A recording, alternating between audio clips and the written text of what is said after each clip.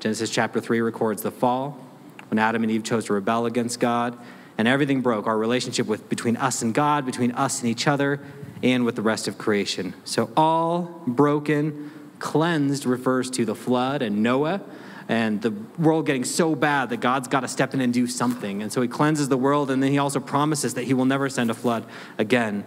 And then D is for directed, and this is talking about the patriarchs, these fathers of faith, starting with Abram. And God called Abram when he was in the land of Ur of the Chaldeans. So he directs him to go, well, he doesn't tell him where he's going. He just says, go to the place I'll show you. So he directs Abram, and he leads Abraham and Isaac and Jacob. And then E is for Egypt. In the time of Joseph, the family of God ends up in Egypt. And in Egypt, eventually a pharaoh, a king arises who doesn't remember the goodness that Joseph did, and he puts the people in slavery and mistreats them, eventually commanding that all the firstborn, all the males, babies should be killed and cast into the Nile River. So that's Egypt. And then F is for freed. God raises up a deliverer. He sends Moses. And Moses tells Pharaoh, let my people go. Yeah, good job. All right, so let my people go. And there's these 10 plagues, and they finally are released from Egypt. They're freed. And they wander around for the wilderness in 40 years because Egypt is still in their hearts. But eventually we get to G, granted. This is also known as the conquest, that where the promised land is finally given to the people, and they finally go in and take possession of it. And then you have this time of judges. The judges were kind of temporary leaders over different parts of different tribes, and that's for H, hero-ish, okay? Let me tell you why. Because the judges were not great characters. I'm actually reading through that right now in my morning Bible reading time, and the judges are very mixed. They kind of do what God tells them to do, but then it goes bad very quickly. And there's this kind of downward cycle in the book of Judges, right, where the people turn away from God, and then they're oppressed by foreign nations, and then they're like, oh, fine, sorry, God. And then he sends them a savior in the form of a judge to deliver them, and then they have peace for a very short time, because then the cycle starts over again. Wickedness, oppression, repentance, salvation, peace, wickedness. And it gets worse and worse. And it kind of goes down and down the book of Judges. So hero-ish. And the conclusion of the book of Judges is there's a problem with this whole system. The problem is that everyone does what was right in their own eyes because there's no king. And so eventually the people are given a king. Saul is the first king of Israel. That's inaugurated the united monarchy where there's one kingdom ruling all over the whole land of Israel. And that one king, Saul, good or bad? You guys know the story. He starts off okay, and then he goes bad. Saul disobeys God in lots of different ways. And God says, the judgment on you for your disobedience is that the kingdom will be taken away from you and given to someone else. And so then the kingdom passes on to David. And all the kids, you guys know the story of David and Goliath, and David becoming king, and he's known as the greatest king of Israel. And yet, David, too, is not a perfect king. David's where we're going to focus today, so let me just skip really quickly through the next parts. In the time of David's grandson, the kingdom is divided. So that's jeopardized. That's the time of the divided monarchy, and when God starts sending prophets to his people and saying, you guys need to figure things out. You need to come back to me and worship me, or else you're going to be taken into exile.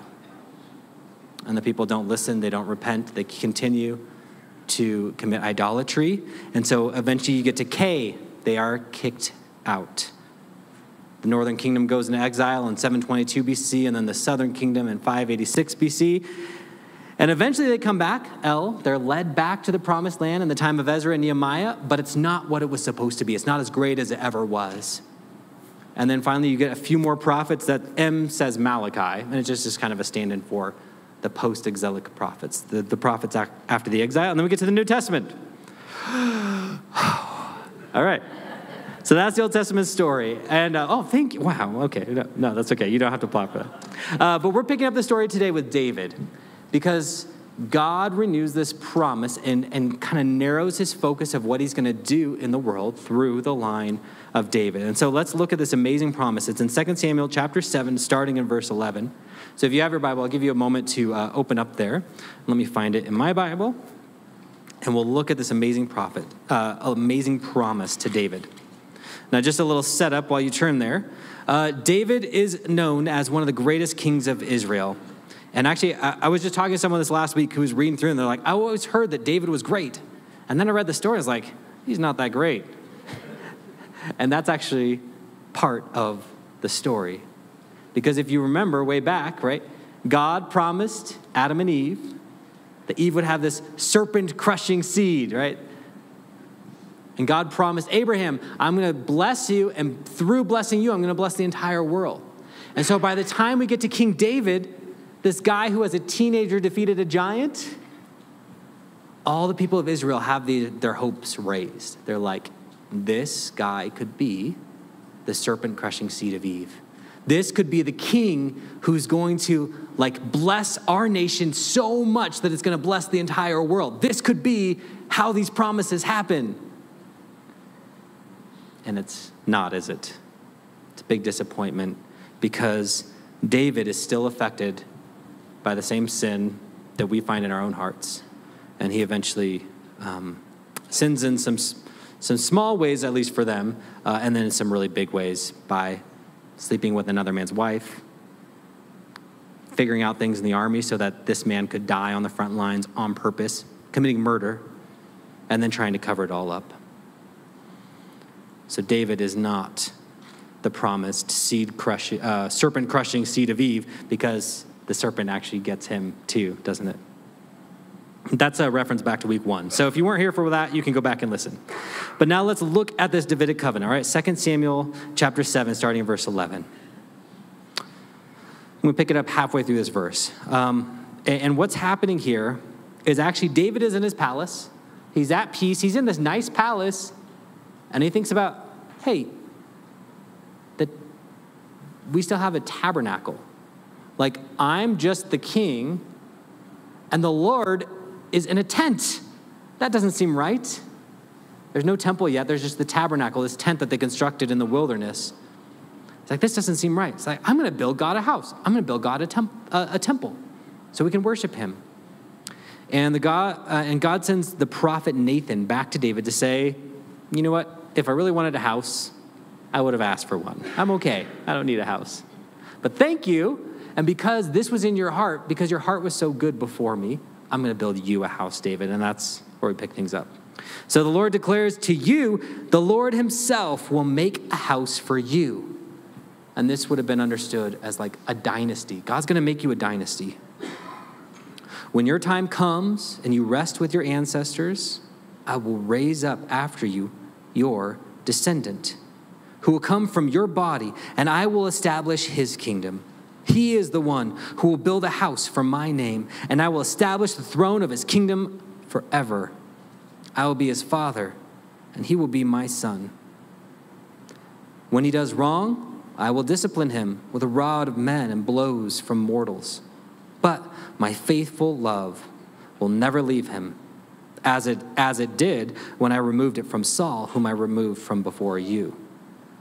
Your house, David, and kingdom will endure before me forever, and your throne will be established forever. Now, this is known as the Davidic covenant, the promise that God makes to David. And it's fascinating because it doesn't hinge on David's future obedience, right? God doesn't say, like, if you remain faithful to me, then I'll do this. He's just like, I'm going to do this, David, period. Your line will never end. I will build you a dynasty, and a descendant of yours will build the temple.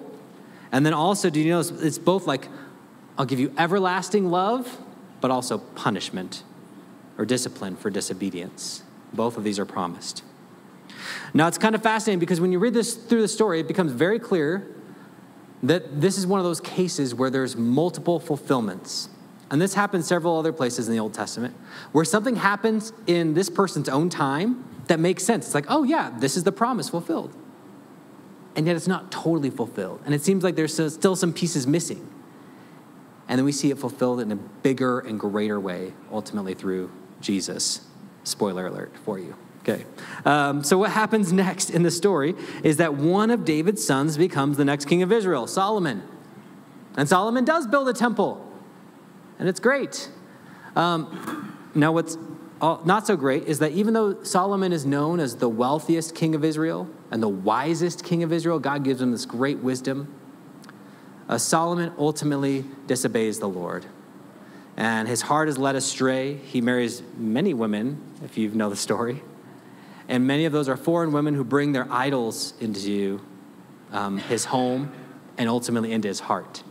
And he turns away from worshiping the God alone. And because of this disobedience, there are consequences, right? Did you see that in the promise? I still love you, but there are consequences for disobedience. And his disobedience results in the divided kingdom. Let me read you the verses that make this clear. Then the Lord said to Solomon, since you have done this and did not keep my covenant and my statutes. Now, to be clear, this is not the covenant that God made to David. This is a different covenant. This is the covenant God made to the people of Israel as a whole on Mount Sinai. It's the law, which is what we're going to look at next Sunday on Christmas Eve. I know it's kind of weird to look at the law on Christmas Eve, but it's going to be great. Trust me. But God said, since you didn't keep the covenant I made to all of Israel and my statutes, which I commanded you, I will tear the kingdom away from you and give it to your servant. However, I will not do it during your lifetime for the sake of your father David. I will tear it out of your son's hand. Yet, and here's the yet, I'm going to keep my promise. I will not tear the entire kingdom away from him, your son. I will give one tribe to your son for the sake of my servant David and for the sake of Jerusalem that I chose. What is God saying? You've totally turned away from me. And so there's going to be consequences for disobedience, but I'm still going to keep my promise. Your descendant will still rule over something. And the time of Solomon's son named Rehoboam, this happens. There's basically a short civil war.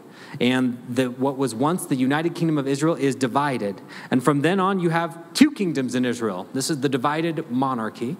And you have in the north called Israel, with 10.5 tribes, in the south, Judah. And Judah is actually not just Judah, it's also Benjamin and another half tribe of Manasseh. But it's called the kingdom of Judah. And that's where David's descendants continue to reign. You guys following along? Professor Hayrent is almost done being professor, okay?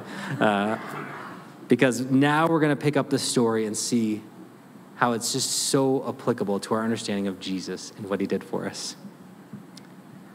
But you see the fulfillment, right? It's kingdoms divided. You have Israel and Judah. And then what happens?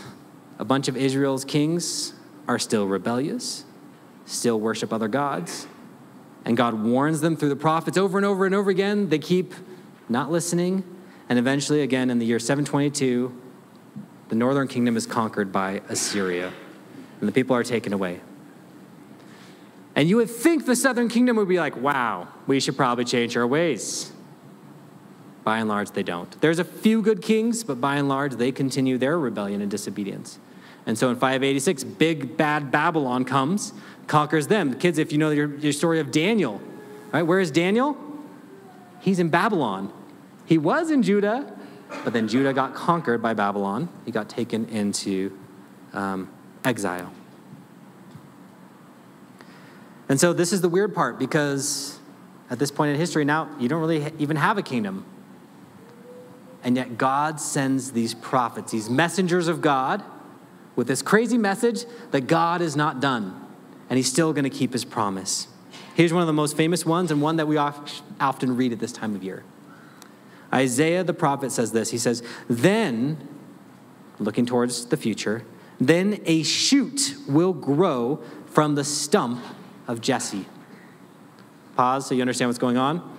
We have a tree in our yard that we've been trying to kill for 15 years. Anyone know what I'm talking about? And actually, it wasn't even a tree when we got there. It was already a stump that someone had cut down this tree a long time ago, but then out of the stump came all these branches trying to regrow a tree from it. And so we cut off the branches every single year, and we try a different treatment that we read online to try and make it so these branches never grow back. And I don't know why, but I think it's because the roots are so deep and this stump is so big. Every year we get branches coming out of this stump. Now, for us, this is a negative thing. This is a good thing, right? The prophet Isaiah is saying that is like David's line at this point. It looks like a stump. It looks like there's no life there. It looks like there's no descendant of David ruling. But there's going to come a shoot, a branch out of this stump. A branch from his roots will bear fruit. The Spirit of the Lord will rest on him. A spirit of wisdom and understanding, a spirit of counsel and strength, a spirit of knowledge and of fear of the Lord. His delight will be in the fear of the Lord.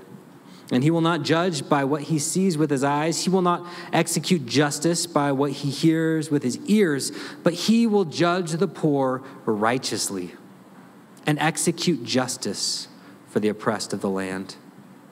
He will strike the land with a scepter from his mouth. This powerful word from the Lord. And he will kill the wicked with a command from his lips. Righteousness will be a belt around his hips. Faithfulness will be a belt around his waist. And skip forward to verse 10. On that day, the root of Jesse will stand as a banner for the peoples. The nations will look to him for guidance, and his resting place will be glorious. You see what's being promised? Isaiah is saying, God's not done with his promise to David. There still will be a descendant. And not only will there be a descendant to rule from David's throne, do you kind of see how this is capturing those other promises we've looked at? This descendant will be a blessing for the nations. The nations will look to this king for guidance. That's what we looked at last week, the promise to Abraham. And so, if you or a Hebrew living in the time of Isaiah and heard this word, what are you looking for? You're looking for a king on the throne in Jerusalem. And you never get one in the Old Testament period. The people come back to the land, but there's not a king until Jesus. And this is why I think in both of Jesus' genealogies, right? These are the parts in Matthew chapter 1 and in Luke chapter 3 that most of us kind of like glaze over. But look at what Matthew says. This is the first words of his biography of Jesus. It's like, this is where we should start. An account of the genealogy of Jesus Christ, the son of David, the son of Abraham. Do you see what Matthew's doing? Saying this is the guy who's going to bring the fulfillment of the promise to Abraham and the promise to David. This is the son of David. This is the descendant who's going to do all the things God promised. Build the temple. Rule forever. And Luke does the same thing, linking the genealogy of Jesus all the way back to David. So again, the promise doesn't seem to be fulfilled in the Old Testament, but it is through Jesus. And then another thing that's really strange is that God said this descendant would build the temple. Now, Jesus is a builder, but he doesn't build a literal temple. But when you keep this in mind, certain other ideas become more clear. John 1:14 says this. It says, the Word, and this is talking about Jesus, the Word became flesh, became human, and dwelt among us. We observed his glory. The glory is the one and only Son from the Father, full of grace and truth. Now that word dwelt in the original language is literally tabernacled. The Word became flesh and tabernacled among us. It's a really weird word, but you see what it's getting at. The tabernacle in the Old Testament. The meeting place between heaven and earth, where God would meet with his people, where his presence was. Or if you skip forward a chapter, John says this. He's talking about this weird conversation between Jesus and the Pharisees. And Jesus answered, destroy this temple, and I will raise it up in 3 days. Therefore, the Jews said, this temple took Herod the Great 46 years to build. And will you raise it up in 3 days? But he was speaking about the temple of his body, John tells us. And so when Jesus was raised from the dead, his disciples remembered that he had said this, and they believed the scripture and the statement Jesus had made. Now for them, they don't have the New Testament right yet. I mean, through the inspiration of the Holy Spirit, they're actually writing the New Testament. So what scripture are they believing? One of them is this promise, 2 Samuel 7. God saying, my descendant will build the temple. Jesus himself is the temple, who was in the grave for 3 days and then was raised and is now the meeting place of heaven and earth. And when we go to him and go through him, that's where God's presence is. So again, Jesus' genealogy draws attention to the fact that he is from David's line. He is the promised descendant. He himself comes to be the temple.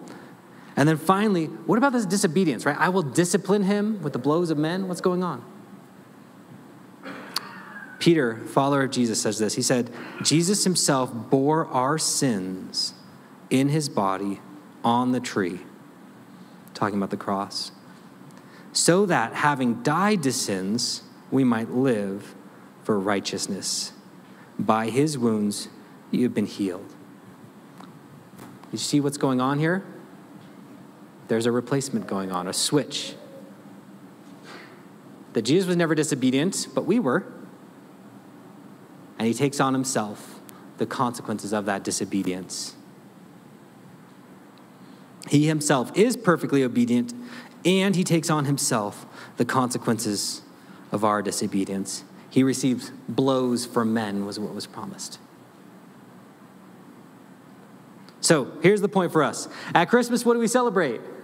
We celebrate all these promises. Going back 3 weeks ago, we celebrate the birth of the serpent-crushing seed of Eve. We celebrate the blessing of Abraham spreading to the whole world. And we celebrate the promised king in David's line who will rule forever.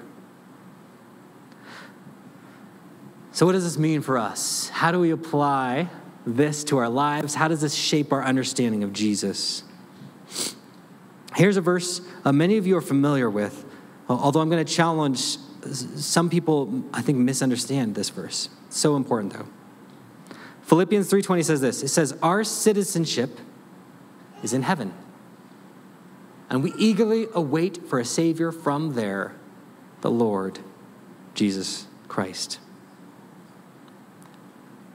Now, the way a lot of people kind of think about this verse, and the way I used to, is that, okay, our citizenship is somewhere else in heaven in this invisible realm, and we eagerly wait our Savior, whom we'll go and see like one day when we die, something like that. Here's why I don't think that's right. This is Paul's letter to the Philippians, a place called Philippi. And Philippi, if you do your research, was a Roman colony. And you know what Caesar was called? A savior. And so if you're living in Philippi, a Roman colony in the midst of what they called Asia, and if someone told you, you're a citizen of Rome, from there you await a savior, what would they have thought of? Would they have thought of, one day I'll go to Rome? No, they would have thought, Caesar will come to us. Does that make sense? If you say, from there we await a Savior, the idea is the Savior is going to come to you. And I think this is what Paul is saying. Our citizenship is in heaven, and we eagerly await for a Savior from there. And the implication is to come here, to rule completely. The Lord Jesus Christ. And so here's the first point in your bulletin notes if you're following along, that Jesus is the real king of a real kingdom.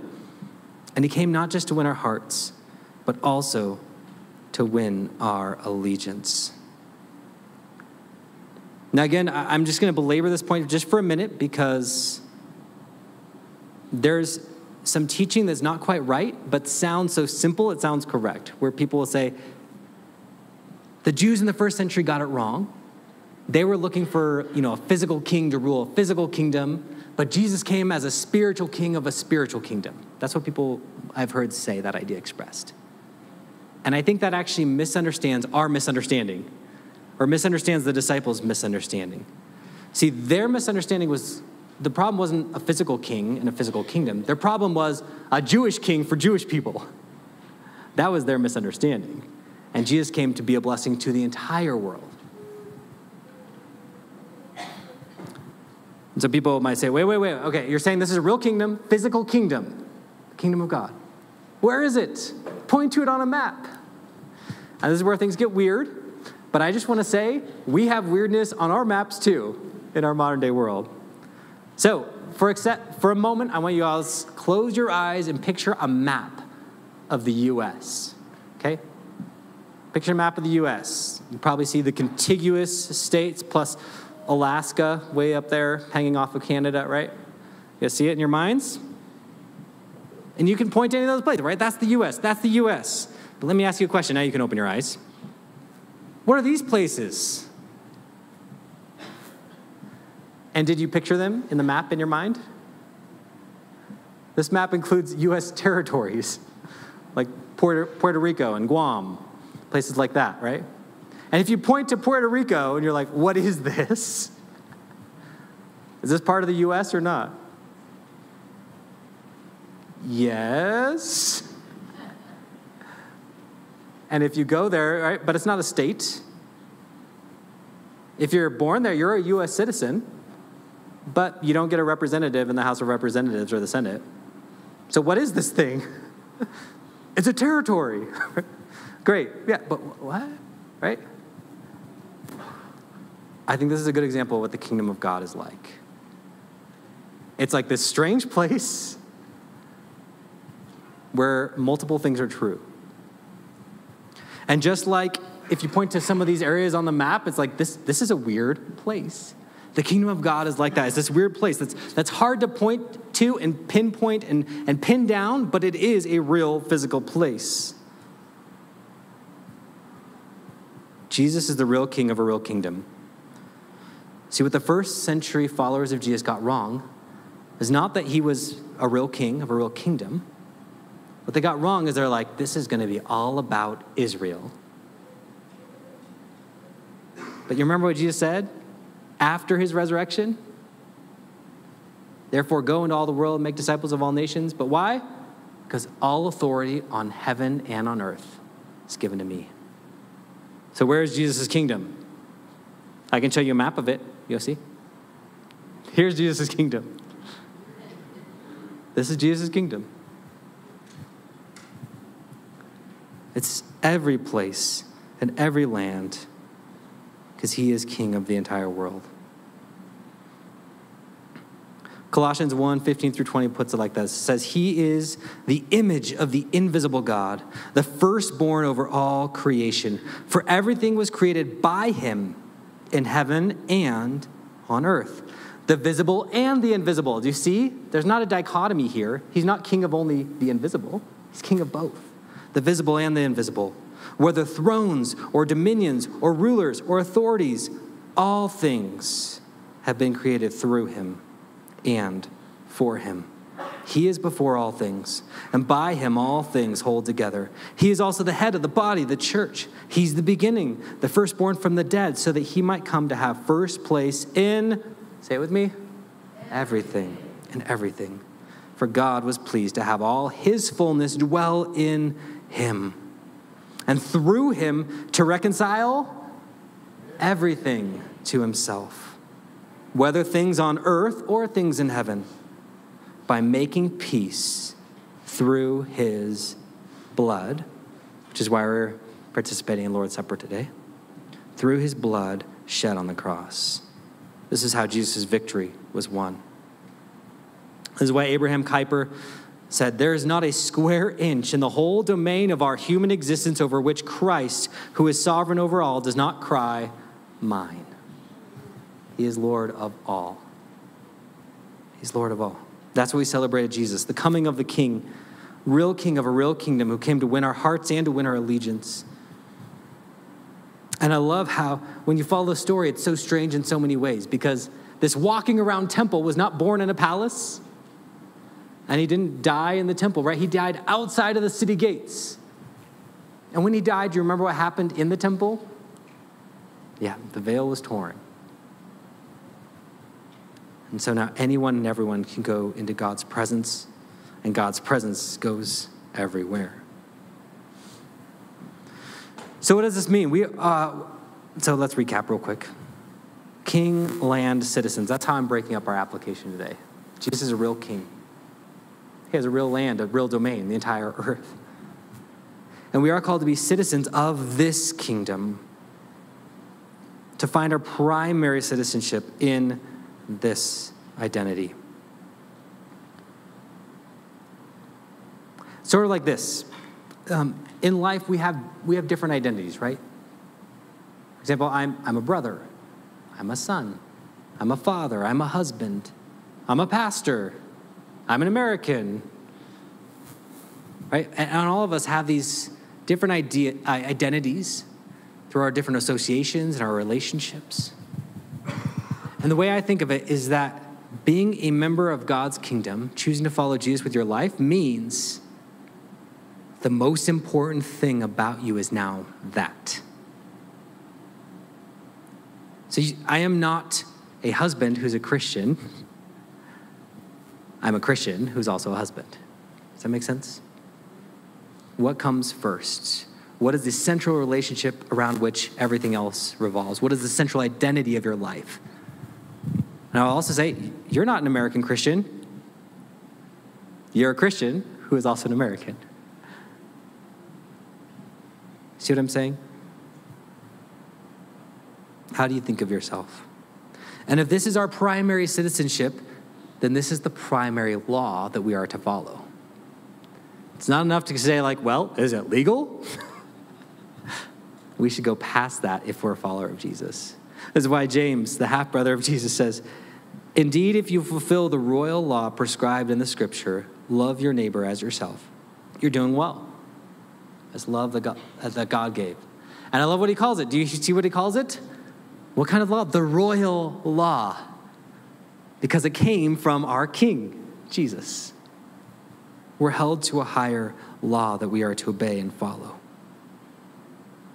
We adopt Jesus' way of love, justice, mercy, and humility. So here again is the point. At Christmas, we celebrate the birth of the King. He's the real king of a real kingdom. And that kingdom encompasses every square inch of our world and our lives. There's nowhere we go. It's not like he just rules at Creekside on Sunday mornings at 10. He also rules as the rightful king of your workplace on Mondays and your home when you go home, and the restaurant that you go and eat at. He's the rightful king there too. And we're to obey his law everywhere we go. There's no separation. It's not like, oh, now I'm at work, so I don't have to worry about following Jesus' ways. Every single place we go is where we obey King Jesus. And so what we celebrate at Christmas is the fact that our perfect king has come. We needed a king to rule us and to rule the world rightly. Because guess what? When humans do it, it doesn't go well. And the same thing is true of our personal lives. When I'm the boss of me, it doesn't go well. And so in a moment, we're going to have our Advent reading and candle lighting time, and then we're going to share Lord's Supper and communion. And when we share Lord's Supper today, I want you to think of this as a way of saying, Jesus, you are king. No one else, no thing else. And maybe especially hard for us is not even me. I'm not king of my heart. I'm not king of my life. You are. You're the boss. You're the Lord. In a time of not just remembering his sacrifice, but professing our allegiance to this king.